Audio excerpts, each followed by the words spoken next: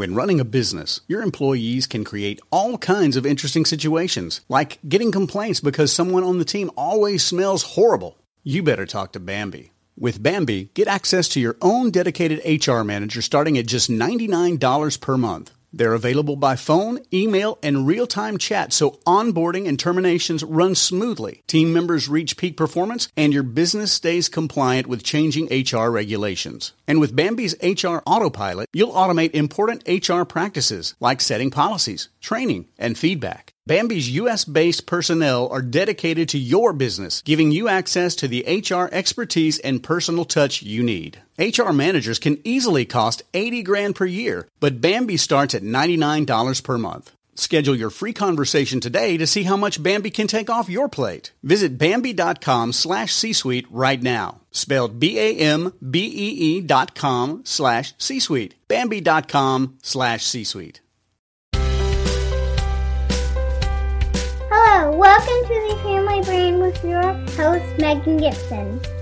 The well-being of one person in a family affects the whole family system. This is a supportive community to share research, resources, stories, tips, and life hacks to keep the family brain healthy. Today on the Family Brain, I'll be talking to Kirk Martin, founder of Celebrate Calm. I first heard about Celebrate Calm from a friend who responded to a post I put on Facebook that said, "My job is not to stop my child from having a tantrum, it's my job not to have one also." And somehow to me that was a breakthrough thought because I have been so focused on trying to change my children's behavior that I decided it was time to start focusing on my own. And Kirk and Celebrate Calm are super fun to follow. He has a great Facebook page and he also has a great podcast. And what I love about his message is that he takes some of the negative things we might feel about our kids or we might hear about our kids from schools or other people and kind of flips it and helps us notice that some of the things that they might be struggling with are actually gifts or things that are going to be their strengths that just need to be harnessed. And I just love the encouragement from that. I also love that he gives practical tips and tools. He's not just saying, hey, think about it differently and have a great day. He is giving us some strategies to improve our parenting and to help our relationships with our kids. So I'm super excited to share Celebrate Calm and Kirk Martin with you today. Hi, Kirk. This is Megan. Hey, Megan. How are you? I'm great. How are you doing? Good. I'm really excited about this. Me too. I've been listening to your podcast, so I'm excited to have you share all you know. You're funny! I like the way you talk about things that are often talked about in not funny ways. Well, good, because sometimes I'm probably inappropriate, so I'm glad you enjoy the sarcasm. I enjoy a little inappropriate now and again. Yeah. You have to laugh when you have strong-willed kids, and kids when you feel like pulling your hair out. So right. Laughter is better than therapy sometimes. Yes. Well, I was wondering if you could tell everybody a little bit about the history of Celebrate Calm and sort of why you started this work. What got you into this? Short answer is my son. My son Casey's 24 now, but when he was a little kid, he was just really, really difficult. He loved to argue all the time. He was emotionally volatile, and I spent the first 9 years of his life just trying to fix him and change him until I finally realized that the real issue was he got all of those traits from me. Right. And so a lot of it was that epiphany that in order to change, for him to change, I had to change first. And so that became kind of the basis and foundation of what we teach is that the quickest way to change your child is to first control yourself. And it led to a couple things, one of which is that I get excited about is just generational change, right? Where we get to break patterns in our lives that we have had forever. Because my dad was a screamer, my dad was fear, intimidation, my way or the highway approach, because his dad was like that and his grandfather, and I was going to pass that down. But then when I changed myself, now I've broken that pattern, and so now I think it's really cool when my son ends up getting married and has kids, that he'll be different, right? So he won't keep passing that down. So that's one part of it. And then the other part of it was working. I used to go and volunteer at Casey's school because he kept getting kicked out of school. And in order to keep him in school, I would go and I'd volunteer in the classroom. And I've always been pretty good with kids and kind of getting the kids who are different. And so I'd be in the classroom, and I just started experimenting, doing different things to help kids focus better.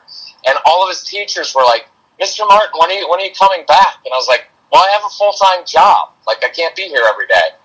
But slowly, I started spending more time in classrooms, and then we opened up our home so that the strong-willed kids and kids with different issues could actually come to our house, because I wanted 10 or 15 kids in my home where we could control the environment, where we could change plans on kids at the last minute, so we could teach them in the moment, how do you deal with frustration? How do you calm down? We could teach them social skills. So hopefully that's kind of the short answer, so I worked myself out of a regular job and worked my way into this, which is my passion, which is just helping kids who really don't fit in. I wonder how many kids did you say you brought into your home over the course of the years? We had well over 1,500 kids. I mean, we worked with a lot of kids. It was weird. We never expected this. I had an idea. It was one morning I just said, hey, I'm going to run this little ad in our community newspaper. And I called it ADHD Camps. And I was like, nobody's going to call. And all of a sudden we're getting all these phone calls. I didn't even have a website at the time. And then I was like, oh man, we've got to, like, people are coming over Saturday. Like, we have to come up with some curriculum. And, I already had one kind of mapped out, but I didn't think anybody would do it. So we didn't call it ADHD camps. We ended up calling them friendship camps or Lego camps, just because the kids would come for that. Right. And, so that's kind of how it started. And it was, and it just snowballed. And because we took a very positive approach, the first name of our organization, before it was Celebrate Calm, it was called Celebrate ADHD. Because it was back in the time in the late 90s when everything about ADHD was so negative, right? It was like, if your kids have ADHD, they're going to be on drugs and they're going to be in jail. And I was like, no, these kids have a lot of really positive qualities. They actually have a lot of advantages that other kids don't have. So I'm going to celebrate the positive part of it, and we're just going to teach them skills to shore up some of their weaknesses, right? So their impulsivity, lack of social skills, not being able to calm themselves down. They didn't need to be fixed. They just needed some positive tools. So it was such a different approach, I think, that word spread. And so by the second or third year, we had kids flying in. We had a kid flying from Finland, I think. We had kids flying in from all over the United States just to come to this weird little camp thing that I was doing at my house, because in a way it was kind of like a play therapy thing, but the kids loved it because they didn't know that it was therapy. Okay. Right? Yeah, their parents weren't like, you know what, you're a weird little kid who has issues, we're going to send you this therapy. They would just tell them, like, hey, you get together, this is Lego camp. You're going to be together with kids that love Legos, and you're going to build with Legos. And in the course of building and playing, we would teach them all these skills, so they were learning skills, and they were having fun at the same time. That's awesome. They never felt like something was wrong with them, which was cool. And how did you manage having multiple kids? Because that's one of the questions I had, was just about siblings. If you have one strong-willed child or one child that's sort of flaring up or needs your attention or needs you to be calm, what about when two kids start going at it? Or in your case, you had multiple kids in your home. I'm sure you had those moments where everybody was needing something from you at the same time. How did you manage that situation? So, great question. That's when learning to control myself was even magnified even more. Because if I've got 5 kids and they're all in a different state of melting down, complaining, whining, getting upset, you can't go around and just yell like, you be quiet, you stop it, calm down, whatever. So I learned to do things like funny and odd and weird things. Like in the midst of that, I would literally just lie down in the middle of the floor. And it would totally throw the kids off. And I, one by one, I'd be like, come down here. Come on, grab some Legos, or whatever it was what we were doing. Where I would sit down and I'd start talking very quietly and very calmly. And I found that the kids would follow my lead. I'm going to try that in my house. I'm just going to lay on the floor one day and just see what happens. It's going to be awesome. Well, yeah, and your kids may jump on your head, so you have to watch that. Okay, I'll have a helmet. You know, the scene of the mom in the kitchen, right? She's fixing dinner, or it can be dad, but mom in the kitchen and 3 kids, and one of them's complaining about his homework, and one's melting down over something stupid, and the other one's calling another one names. I mean, the traditional approach is, guys, listen, I'm trying to fix your dinner. All I'm asking for is a little bit of help around here. Could you guys, right? We get kind of that pleading, whining tone in a way. And what the kids start to realize is, I'm in complete control of the adult here, right? Like the adult's not even in control. And I totally get why, because you're frustrated.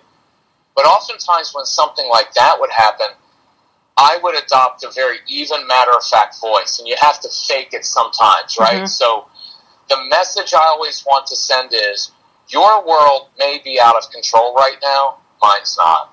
I've seen this before, done this before. Because what happens is, kids start getting upset. We freak out a little bit and want to change it. So we start kind of reciprocating, and we yell or we get upset, and now it just adds fuel to the fire. So it was interesting. The more the kids got upset, the more that I would become calm, even, matter-of-fact, and almost stoic in nature in order to calm them down, because they were feeding off of my energy. Right. And if I looked at them and said, hey, I can tell you're really frustrated right now, totally get that. Listen, I need some help in the kitchen. Come help me with this, and I'll help you out with that. Right? And that tone of voice, I just learned working with these kids, that tone of voice was so settling to them. Because if they, when they're upset, if they could really tell you what they're thinking, they're screaming out, I'm angry, I'm frustrated, I don't know what to do right now, and I need someone to help me. And that's the exact moment where we're yelling like, no, I need you to stop doing that because I'm exhausted. Just right. So, one of our phrases you'll hear if you ever listen to our podcast is leading kids to calm, because we tend to tell them like, you need to calm down, right, while we're yelling at them. Yes. And so, which I get, okay, so no, I've heard of people who do that. Yes. I clearly never do, but. I know you don't. Yes. Because you have a podcast, so you have correct. A great, yes. People who have podcasts have it all figured out. Yes. And so, yeah, I mean, I still occasionally do it. So I don't do any guilt with that. We all do it. Right. It's just what I found was, like, if yelling and screaming at kids worked, I would write a book, and my organization would be called Celebrate Yelling. And I'd just be like, listen, here's what you need to do, but that's what everybody does, and it doesn't work. So anyway, that's kind of how all that came about. Do you have any suggestions so my kids are at school right now. I feel great. I feel super calm.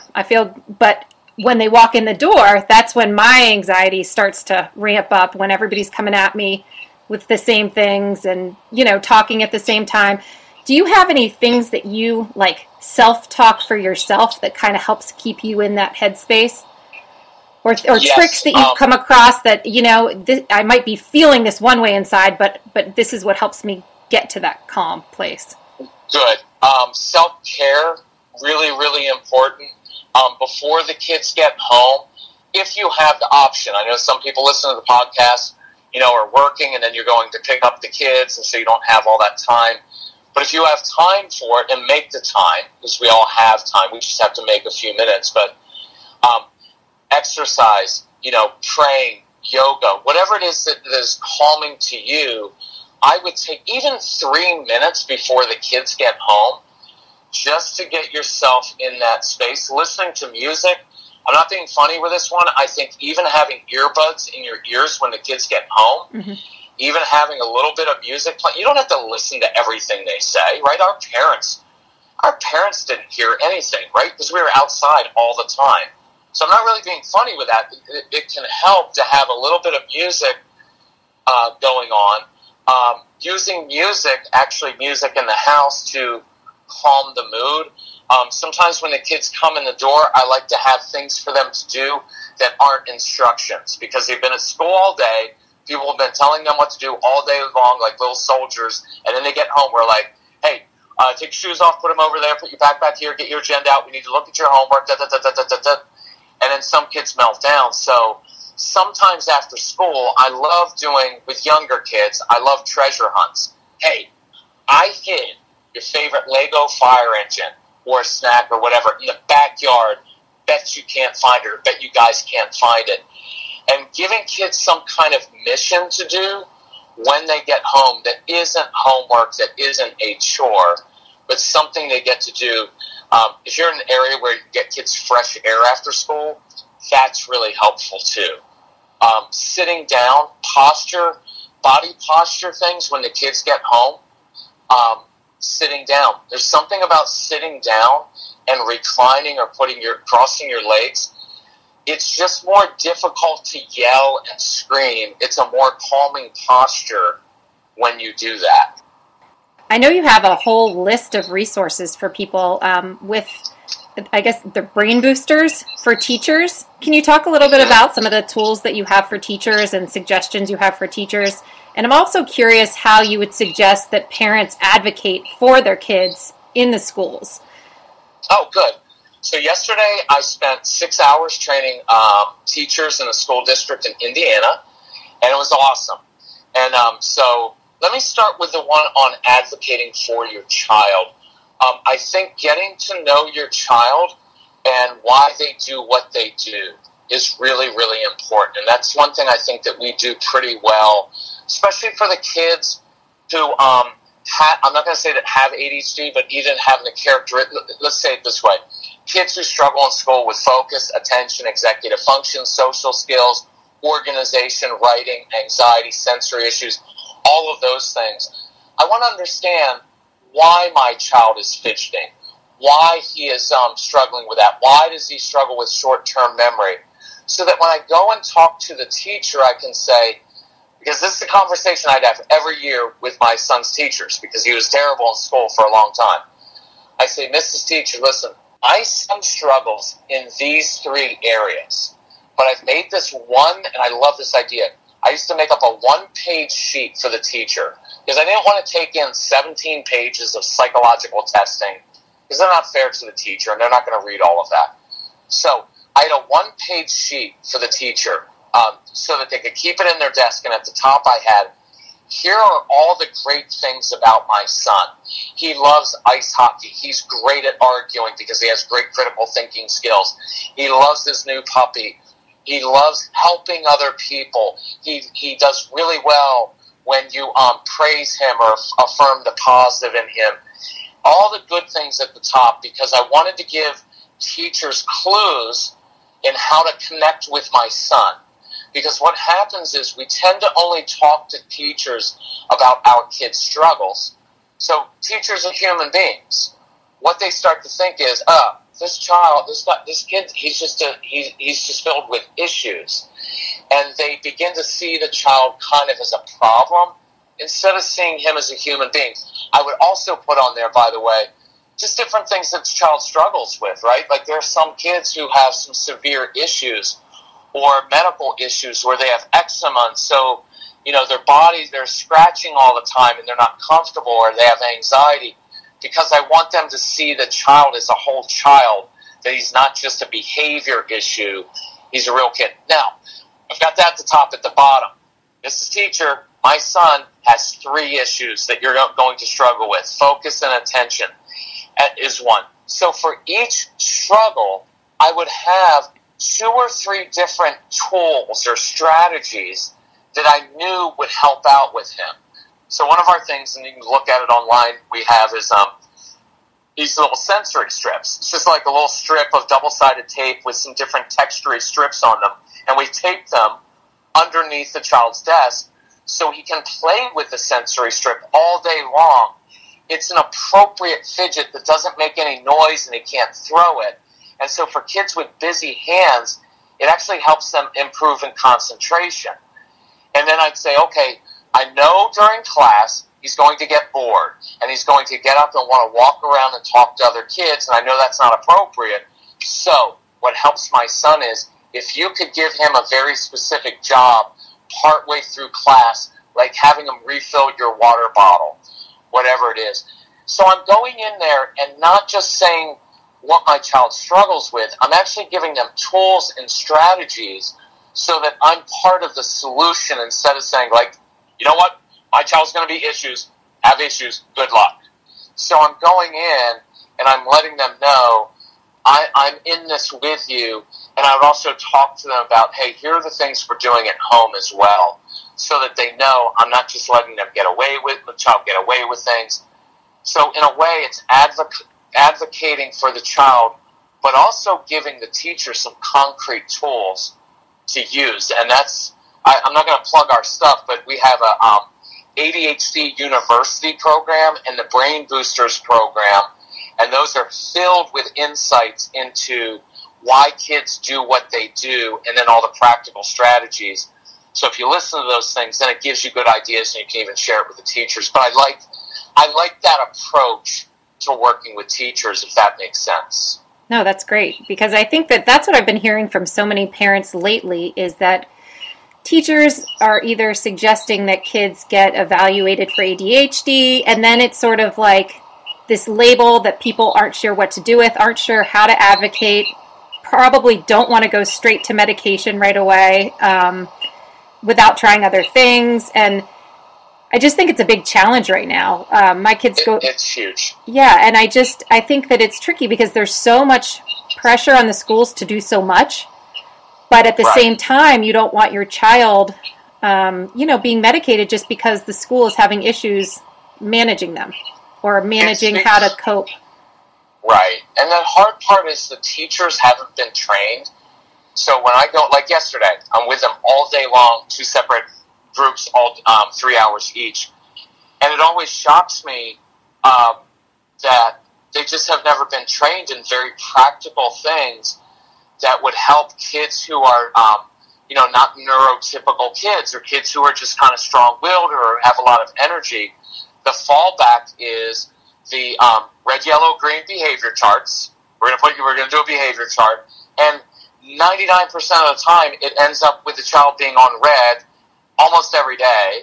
It doesn't really work. It's not motivating, and the child loses everything because they don't really have any practical tools. And so the fallback becomes, well, we think you need to be tested for ADHD. And that's fine. But most of the time, to be honest, and I'm not a psychologist, a psychiatrist, or a doctor, so consult your doctor, all those things. There's my disclaimer. Right. But most of the time, I don't really need a diagnosis. I just know that my child has a lot of mental energy. I know that he struggles with focus. I know that he needs a lot of brain stimulation. I can observe the child know he just needs to learn in a different way. And sometimes a diagnosis is helpful, but I'll share with you kind of our approach to medication. It starts with this: tools. Our whole focus is I want to give kids as many tools as possible to be successful. So giving kids a job to do during class, giving them the sensory strip, right? Exercise is a great tool to give kids because that improves focus and attention, relieves anxiety. Kids who have social anxiety or anxiety about going to school, if a teacher were to say, oh, man, I really need your help first thing in the morning. I need you here 5 minutes early every day because you're really good at doing X, and so I could use your help.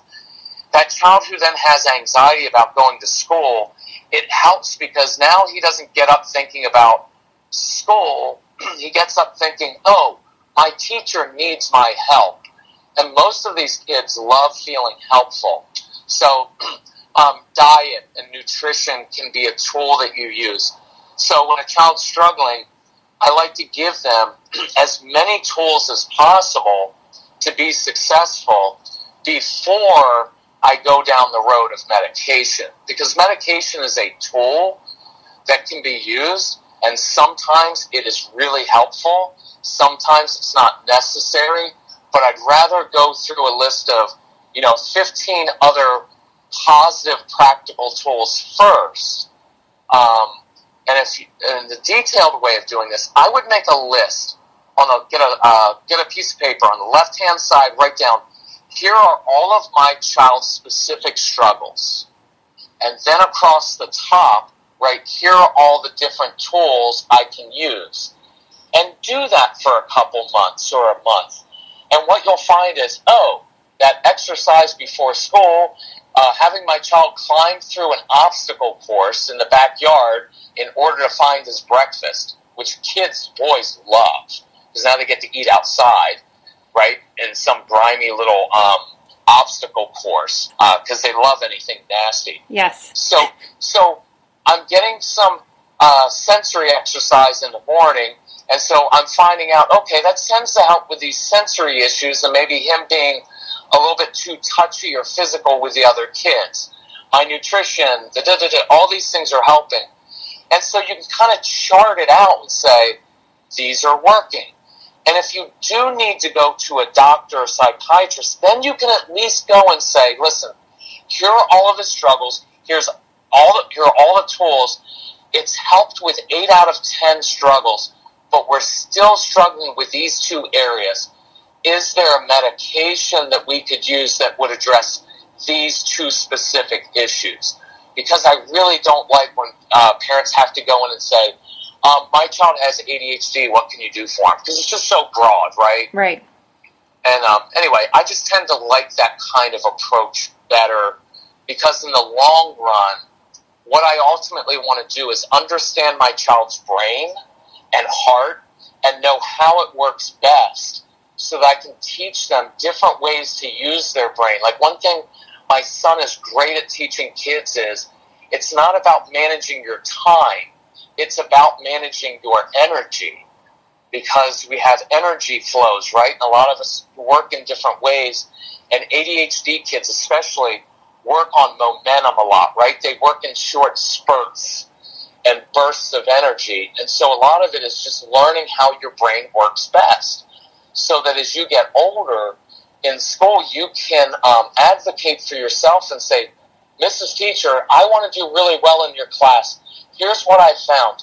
When I take tests, if you'll allow me to sit on the floor in the back of the room, I promise I won't distract anybody or make any noise, but I'm so much more relaxed. I will do so much better. Would that be okay with you? And I find that to be a beautiful thing for kids to know how they work best and then advocate for themselves. I feel like listening to your podcast has put it in my own brain just to be more aware and more compassionate with my kids and the things that they go through. My son came home the other day and had an issue at school, and he's very joyful, right, and very energetic. And so I told him, this is another way of looking at it. You have so much joy and so much energy, and you do a really good job for the most part at keeping that under wraps.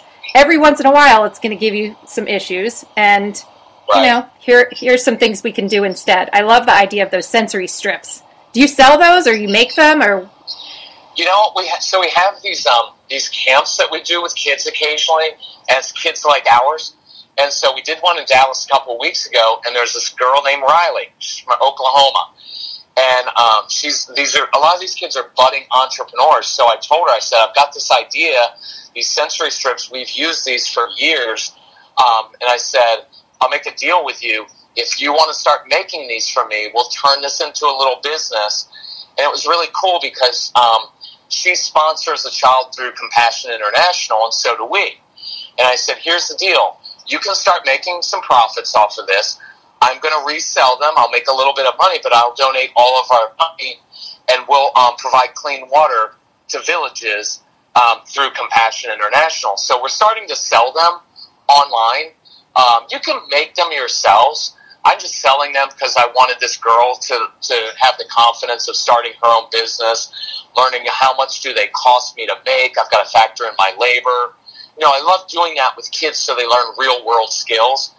And we're also doing, something to benefit the charity we both like. But, anyway, so you make them yourself. You can see them. I think we've got somewhere on our site, we've got little videos of them, or you can see them online or on our Facebook page. We put them on there. So, but the whole idea is I just want to give kids as many tools as possible to be successful instead of going the consequence route, because for most of our kids, consequences literally just, they don't work. Well, that's the other thing that's echoing in my mind is your thing about discipline means to teach. And I just think that is such an important mental shift. You know, like, I understand that this is what you did do. Here's what you could do differently next time, instead of go to your room, you know, and because sometimes that's all we do, and we don't give them the new skill. Yeah, that's the kind of reactive approach, right? Of like, hey, you messed up, cut it out, stop it. And if you don't, I'm going to give you a consequence. And you're right. Discipline comes from disciple. It means to teach and to show. And so my tone of voice, even when kids mess up, is, hey, look, you just made a bad choice. I got it. You just made a bad choice. I know that you know. Saying that to your sister, to your mother, doing that is inappropriate in our home. And so I could send you to your room again, but we've done that like 384 times. So I'm going to grab a soccer ball and go outside. If you want to come outside and kick the soccer ball around, I bet we could brainstorm 2 or 3 different ways to respond to that situation differently next time. And so we're taking the time to actually show them, because sometimes as adults we just assume that they know the right thing to do, and they don't always know in the moment. In case I forget, I love this phrase with kids. I'm curious. So when they mess up, instead of saying like, you know, what were you thinking? How many times do I have to tell you? It's in all honesty, those are really demeaning phrases, because if we're honest, what they really mean is, you are an idiot, right? That's what that means. How many times do I have to tell? It means you're, right? So the I'm curious tone is, I'm curious. You just made a bad choice, and you know you're going to get a consequence. So I'm curious, what's going on? Because I want to figure out what the root of this is so that I can help you not make the same choice again. So if you can picture visually, instead of me against the child, it's me coming alongside the child. I'm still the authority figure, but I'm coming alongside the child to teach and to guide rather than to just bark consequences. And this has popped in my head. For a lot of your kids, there's a fair amount of shame because they've messed up so much, and every time they mess up, it's a new shaming episode. What were you thinking? How many times? Your sister doesn't do this. You know, if you don't stop this. And that's when they start to lie, because they're tired of being in trouble and they don't really know another way to do it. So they just start lying. I didn't do that. And so lying always, to me, points to shame. And if you think about it, it's the very first thing a human being did on earth. Hey, Adam, who ate from that tree? She made me do it. Right? He lied and didn't take responsibility because he was ashamed of his choice. And I think that's a really good insight into your kids that'll help that shift in your mind a little bit. Well, and what I've noticed too is just that in my own parenting, noticing and being curious about what are my triggers. You know, I think, you know, we triggers? Feel my triggers. I didn't realize, honestly, how like sensory overloading affects me. I should know this. You know, I used to take tests and plug my ears because any little sound would drive me insane. And now I have 3 kids and like kids' birthday parties, like just lots of lights and noises. And so that was something I learned about myself. And so, you know, I've got a couple ideas for you because I'm the same way. Sure. I have 15 kids in the house. So besides the music and those kind of things, and this is a little bit weird, but I like weird stuff because it works. So I don't like discordant noise. I don't like lots of kids and all the noise. And what I found was I couldn't control them, but I could control myself.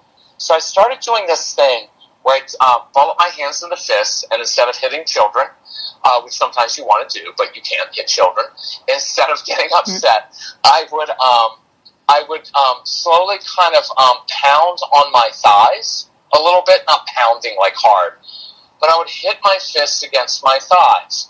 And what would happen was I was doing a couple things. One, the vibration of doing that is actually very calming in your body.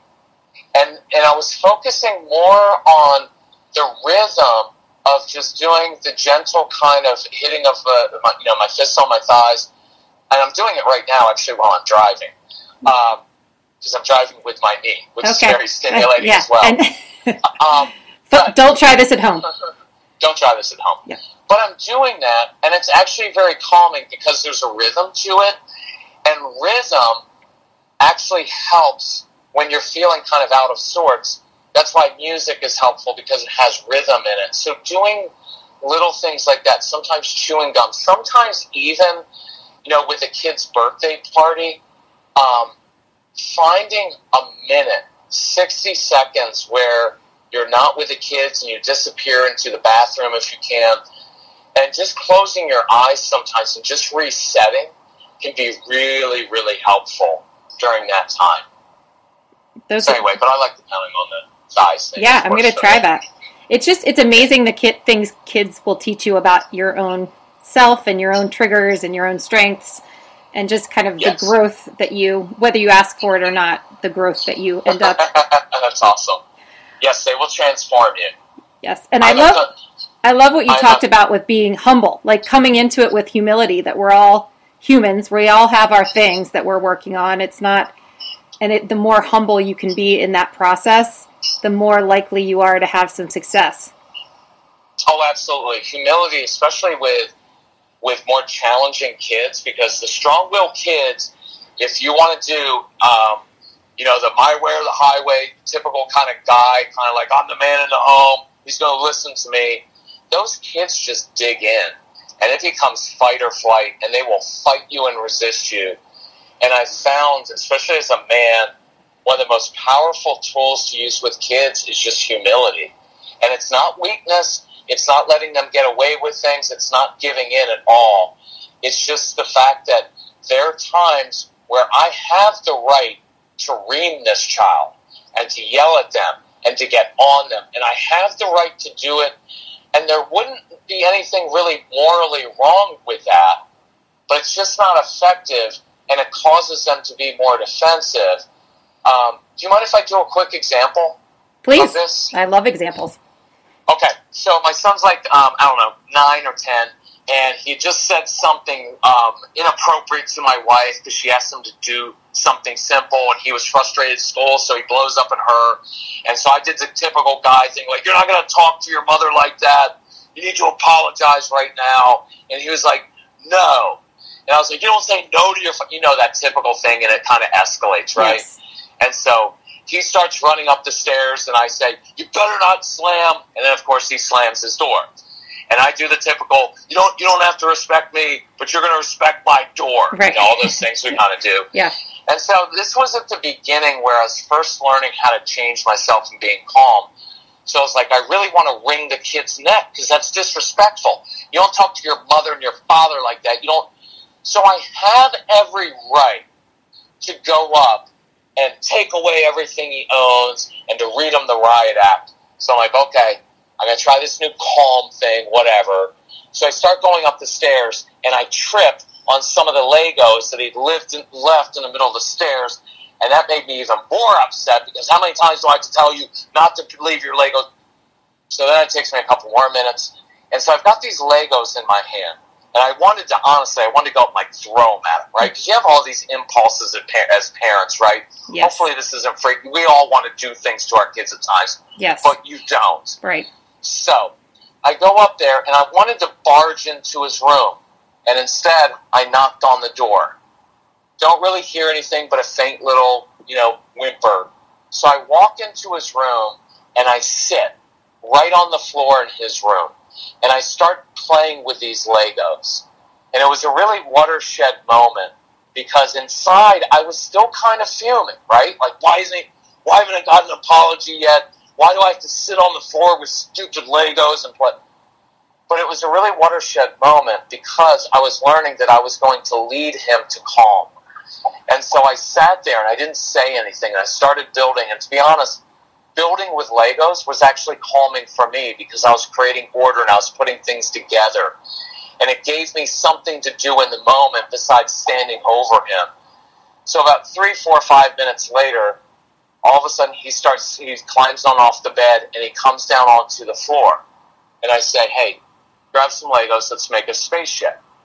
And I use that tone of voice. And so we start building, and then there's all that tension in the room, right?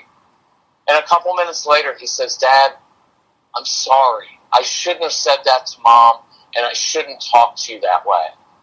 And it was beautiful because instead of forcing an apology, I had actually led him to contrition. And it was this beautiful moment where we're sitting on the floor, and now we're building. And so I said, I accept your apology. And I said, what I'm most interested in this, I'm curious, what was going on? Because I know you can't talk to your mom like that. So after a little while, I start to hear all the stuff that's happening at school. Dad, I feel stupid. I feel dumb. I don't have a lot of friends. There's a birthday party, and I didn't get invited to it. And that's when your heart breaks because you find out the whole yelling at the mother and that whole scene was not really about defiance and them being a bad kid. It was from a hurt kid who's feeling pain, and he's just not mature enough to come home from school and say, Mother, Father, could we speak about my pain and my disappointment? They don't know to say that, and so they just explode. And so I sat there and thought, oh, this whole scene right here, I had it completely wrong. I thought I was dealing with a defiant, disrespectful little snot of a kid who doesn't know how to listen to his parents. And instead I'm dealing with a kid who feels overwhelmed at school because he doesn't have good social skills and doesn't have a lot of friends, and he feels stupid. Right. Right? And that'll break your heart, but it also lets you know, like, these are huge opportunities here.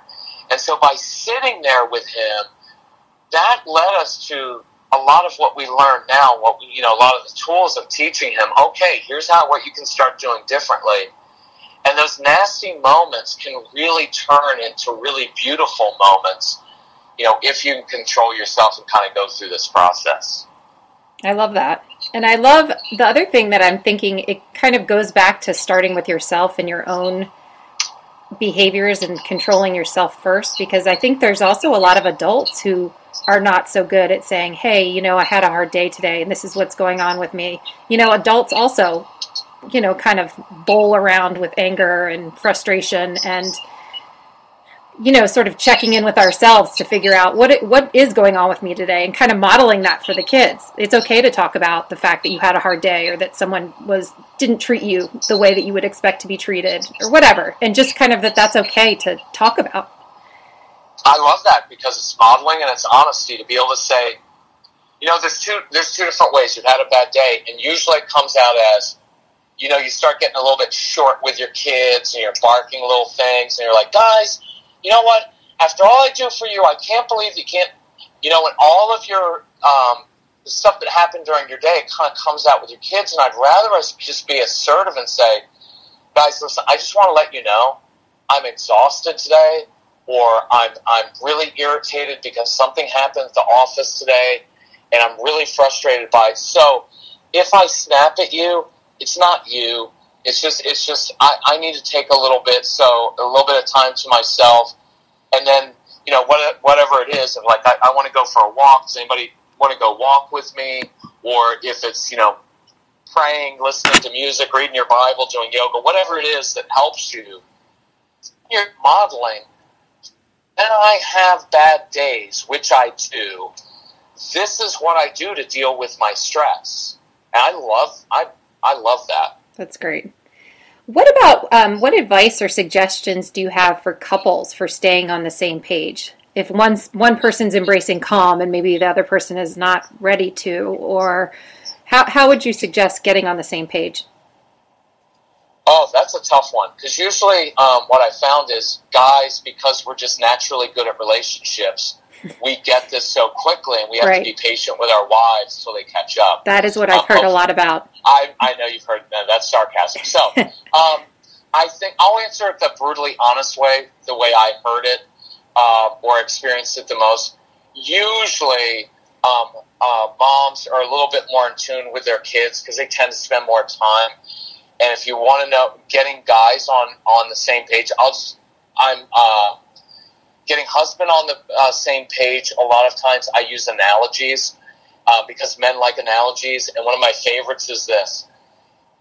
In every sphere of life, men respect other men who stay cool and calm under pressure, right? Like in a military battle, you don't want your platoon captain saying, "Oh my gosh, you're shooting at us. What are we going to do?" Right? In a sporting event, the team who wins always has the quarterback who stays cool and calm under pressure. We want our business leaders cool under pressure even when the economy's going bad. So guys respect that. The only time it's different is when we walk through the front door of our home, we don't know what to do because there's Legos all over the floor and the kids aren't listening and my wife's upset. And so we kind of either do one of two things. We scream and yell and try to get our way that way, or we just disappear to the basement and say, "You know what, I'll earn a living, you deal with all the kids' stuff." So I like to use that analogy. And for men, I don't mean this to sound condescending because I'm a man. I know how I work. We get overwhelmed. This stuff is hard for us, right? It doesn't come naturally. So I think even coaching a husband saying, "Hey, honey, I heard this podcast, this guy's stuff, and he said the sitting down thing sometimes really helps. So tonight, when you come home from work and the kids are all loud and they're doing this stuff, could we just try sitting together on the floor and see what happens?" Because guys are very experiential. We're not going to read, most of us aren't reading parenting books. We're just not. But if we experience something and see, oh, so when I talk to my son in an even matter-of-fact manner, and when I praise him more than I denigrate him, I get a better response, that works. Because we tend to be very practical that way. Honestly, that's how I like to, for us to do it together is, do it that way. I like supporting each other. So, not saying like, "Honey, you know what? Yelling at the kids doesn't work. Duh." Like that, doesn't really work. Right. But even because here's how it works in the home. One night, your husband's going to be the really calm one and the chill one, and the wife's going to be all upset. And then the next night, it's going to be reversed. Sometimes even having a code word or having a designated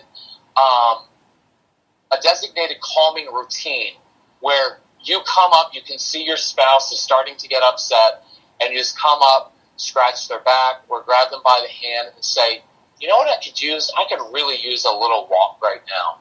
Or come, let's go sit on the sofa.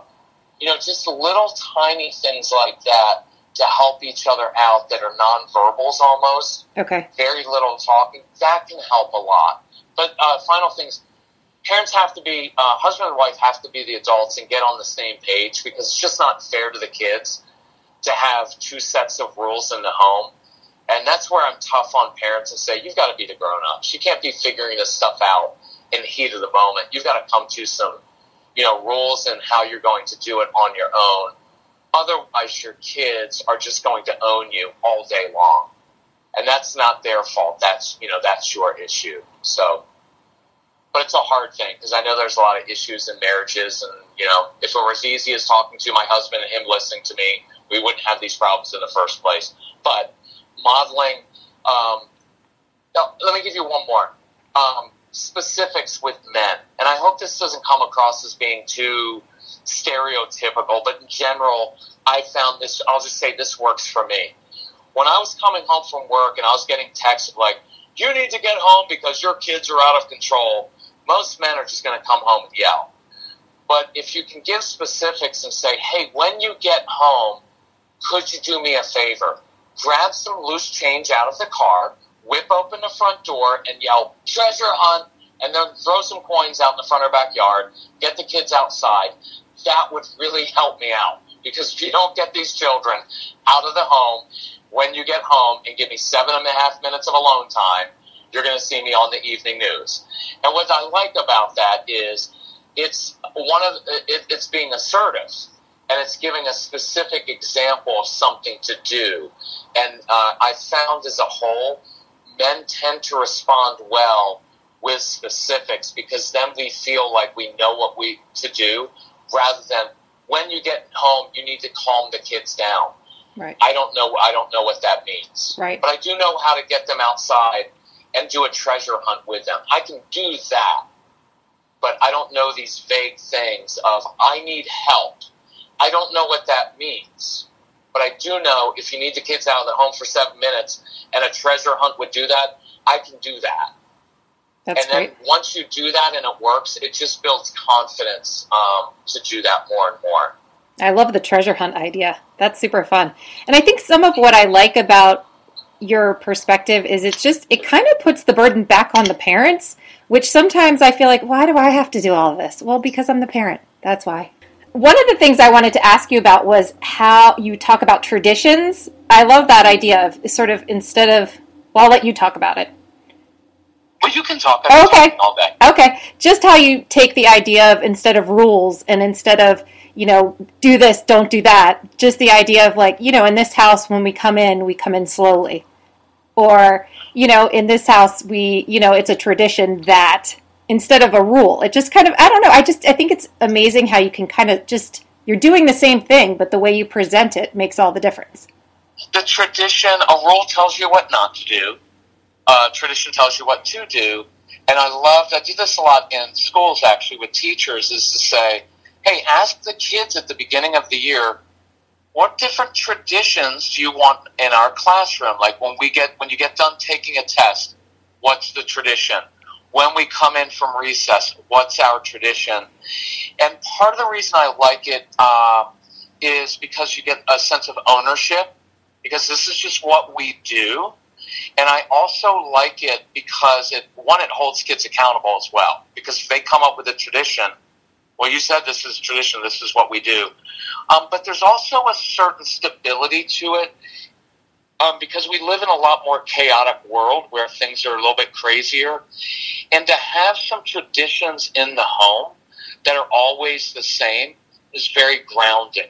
And especially in families where there's divorce and you have split custody, a lot of it came from there of saying, hey, you two are not going to parent the same way, but I would like for the sake of the kids, have 3 traditions in your homes that no matter where the kids are, whether they're dad's house or mom's house, you always do X, Y, and Z the same way. Because then it gives kids some consistency, while they're bouncing between different homes. And I love that aspect of it as well. That's great. It kind of leads me to one of the questions we had from one of the listeners who was asking about parents who struggle with their own ADHD in parenting, and just some of the things, traditions or keeping stability. What if that's something that's really a challenge for you just as an individual, and then you're trying to do that with your parenting? Have you dealt with any of those circumstances? Yes, because a lot of the kids that we work with have ADHD, and statistically, that means a lot of the parents, whether they're diagnosed or not, have a lot of the same traits, and so the consistency is really hard.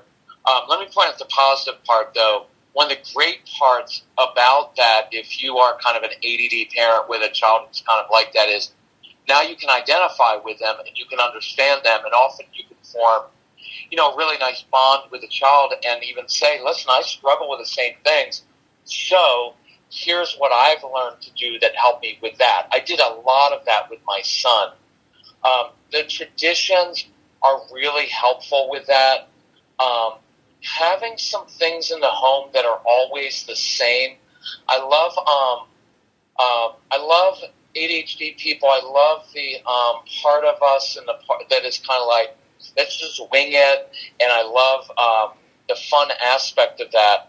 But I've forced myself to create a lot more structure around myself. So one of our traditions was, and I love this in the home, is, get a little whiteboard and have it in the kitchen and put up the weekly schedule up, because you got 3 kids, and as they get older, they're going to be going all these separate ways. And so I had this family I worked with, and so when you walked into their home, and I would walk in because I would mentor a couple of their kids, and I'd walk in after school into their home, and the parents weren't even there, and I would know quickly, okay, here's what's going on this afternoon and evening with the 3 kids. A lot of times on Sunday nights, I learned, Sunday night at the dinner table, we'd say, okay, here's what's going on this coming week. Our tradition is on Wednesday nights, we usually do X, but this Wednesday, Casey, you actually have a doctor's appointment, and so that's going to change that. So planning things out ahead of time was really helpful. We would plan meals out. And when I started doing more of the cooking, because I'm a little bit OCD, I actually did a lot more of that. I'd say, hey, here's the weekly schedule. I'm not going to the store every day. I'm going to plan some stuff out. If you guys don't like what I cook, too bad. Deal with it. But if you want some ownership of it, when we're making the weekly schedule, you can actually come to the grocery store and help me pick out the meals. And I did that because it just provided consistency for me. Because one of the hardest things is when you have kids and you're tired, it's like, oh, what are we going to do for dinner? I didn't think about that, but you're too tired to run to the grocery store, and you've got all these things to do. That's why I liked having some of those traditions so that I could, some certain things were just always the same, and it eliminated a little bit of the variability, and it made me feel, and still to this day, makes me feel a little bit more in control of myself. And when I'm in control of myself, that just funnels down to the kids as well, and they feel more settled. Right. That is very true. I know I have a better day when I know what we're having for dinner, which is not often, but it's, you the know, days that it does happen, I can grown, see it makes a difference. I've grown to be a big fan of that because I know that a lot of our kids also struggle with hunger, and and when they start to get hungry, moods change very quickly when parents and kids are hungry. And you can take a nice day, but if you wait an hour too long to eat at an amusement park, at home, anywhere, all of a sudden your day's ruined because everybody's crabby. And so I got to where, not that I was rigid with it, but I just knew that that is one of those hot button moments in the day that derails everything. Yes. So that was one thing that I started to be rigid with and say, listen, I know you eat the same thing every day. Fine. If you want to eat mac and cheese same every day, you're going to come to the store, you're going to get the mac and cheese, and I'm going to teach you how to make it, because I'm not making 3 different things for 3 different people every night. This is what's on the menu, and if you don't like it, then you can be assertive and step up and make something different for yourself. And I'm fine with that. I'm fine with just saying, like, hey, here's what's on the menu. If you don't like it, go to bed hungry. But I'm kind of a realist, and I like to give kids options like, yep, if you don't like it, I'm not going to fix it for you, but you fix something else. Just don't put that on make that my responsibility to do that. Right. That makes sense. So, yeah, so some things like that, I just learned what my triggers are, and I think you alluded to that before. I know what my triggers are, so I try to eliminate them as much as possible. I know that I need exercise. I know I need quiet time. I know I like consistency, so I'm very assertive now as an adult about my own needs, and it's actually a great gift to my family, because when I take care of myself, then I'm not dependent on them acting perfectly so that I can behave, if that makes sense. It makes total sense. Actually, that was the last question I asked the last person I interviewed, and was just, what do you do for self-care? Just because I think it's something that people miss. It's a key piece that people miss sometimes. And it's not always easy to do, but it just makes the world of difference. And it can be different for everybody. What works for one person might not work for someone else. So I think it's crucial. And I'll put it in 2 different ways, especially for the moms out there. So I'll give you a guilt trip, if that helps you do it, or I'll tell you the sweet way. So the guilt trip, or the negative way, is this. For moms, if you don't care enough about yourself to take care of yourself emotionally, physically, spiritually, why would anybody else care about you? Right? If you don't even care enough about yourself to demonstrate that your time is important, then I'm not going to respect your time because you don't even respect your time. You do everything for everybody else and no one else, and your mom probably taught you that that's selfless and giving, to do everything for everyone else. And it's honestly one of the most selfish things you can do for this reason, because when you're depleted emotionally, physically, and spiritually, now you become dependent on your child behaving well, or else you're going to lose it. So the positive, sweet way of saying it is, the greatest gift you can give your children is not what you do for them. It is actually what you do for yourself. Because when you take care of yourself and you are patient, then when your child is melting down or is frustrated after school, you have the patience to actually be a trusted resource that they can rely on, instead of the needy parent who actually needs them to behave.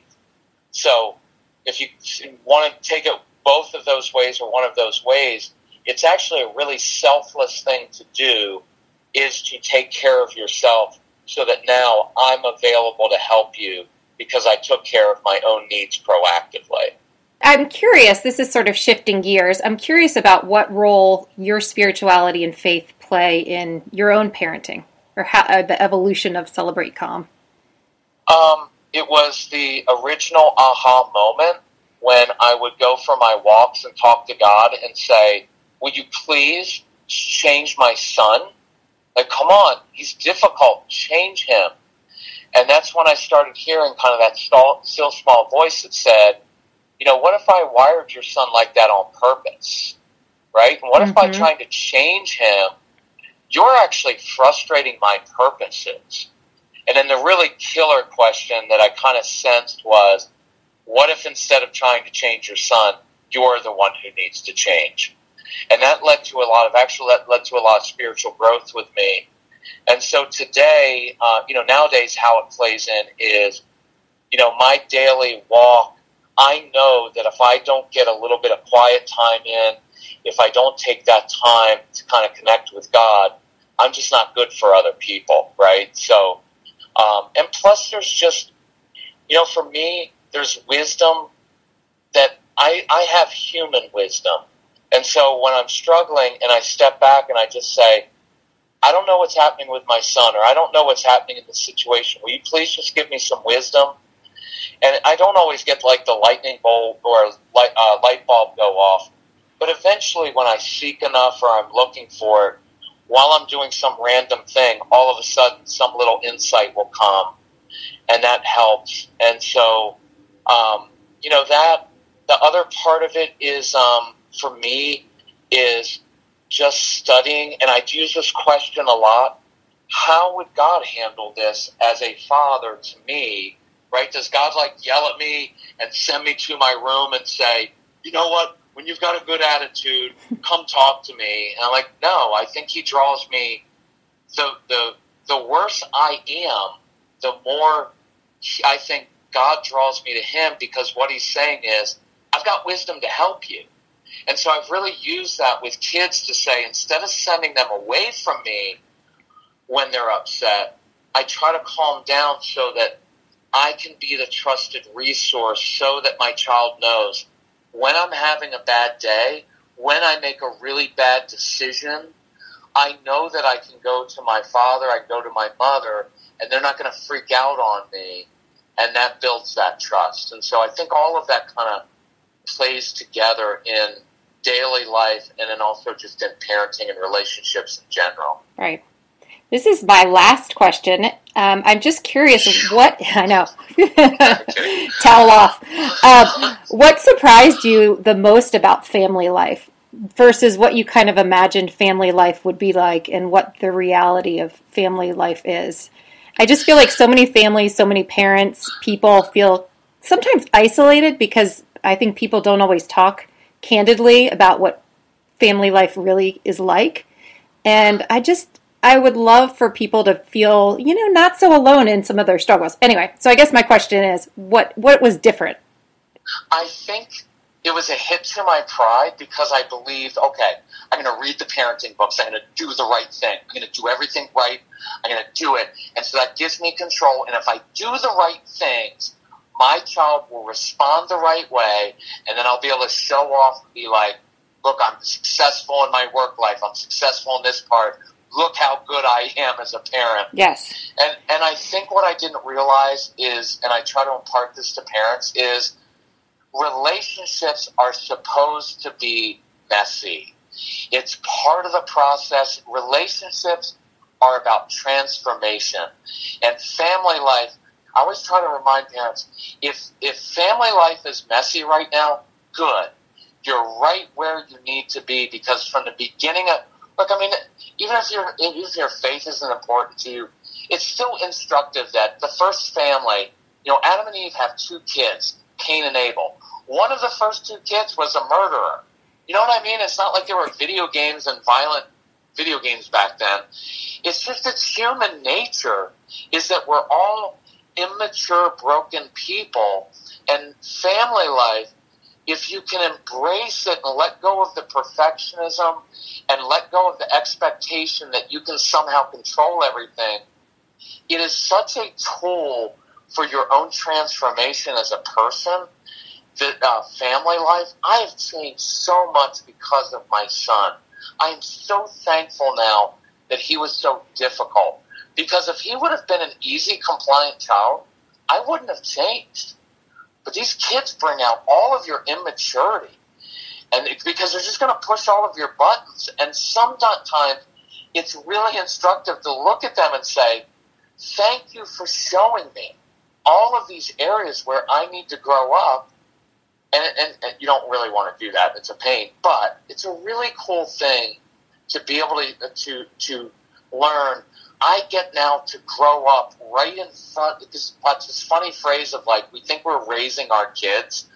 And in reality, we're growing up for the most part right in front of them. And they're watching the transformation. And I believe your greatest lecture is your own transformation. My son tells me all the time, Dad, I don't remember any of your lectures, but what I do remember is watching you struggle and wrestle with things and change as a human being. And that's what I respect about you. And that's a beautiful thing. So if I can say one final thing, it's when you mess up, don't take the shame of, I've ruined things. No, it's such a fantastic opportunity for your child to see you mess up and apologize and grow from it, because that's all we really want from our kids anyway, is to learn from their mistakes and grow up and be humble about it. So it's kind of a cool, beautiful thing in the end. It is. I love that. It's in all the ways that you weren't sure you needed to grow. Those are the things you find, all the surprises. Yeah, it's awesome. Even though it's really awful and it's horrible too. Yes. But it's awesome. It's awesome in retrospect, maybe. Yes. What if people want to learn more about Celebrate Calm or want to have more tools? Where can they find you? Where can they find more tools? You know what? I would just go to celebratecalm.com. So it's celebrateCalm.com. And you'll just see tabs there. First thing I would do, just go and listen to the podcast, because there are so many on different topics, and you can just get a lot out of that. And then if you ever want any of our resources, we've got all programs. Don't buy them directly off the website because they're full price. Just email us or call us, and our email address is there. It's Kirk, Kirk, at celebratecalm.com.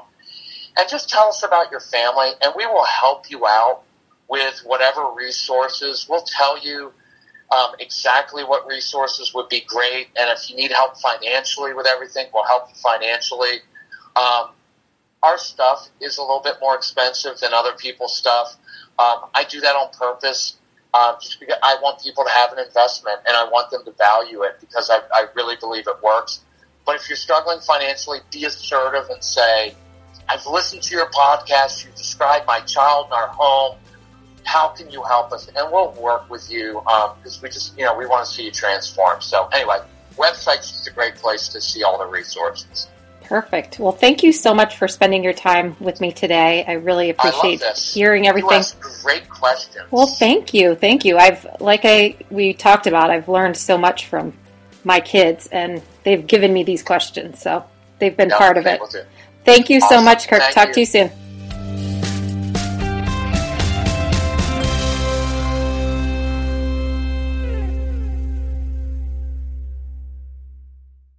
This podcast is a part of the C-Suite Radio Network. For more top business podcasts, visit c-suiteradio.com.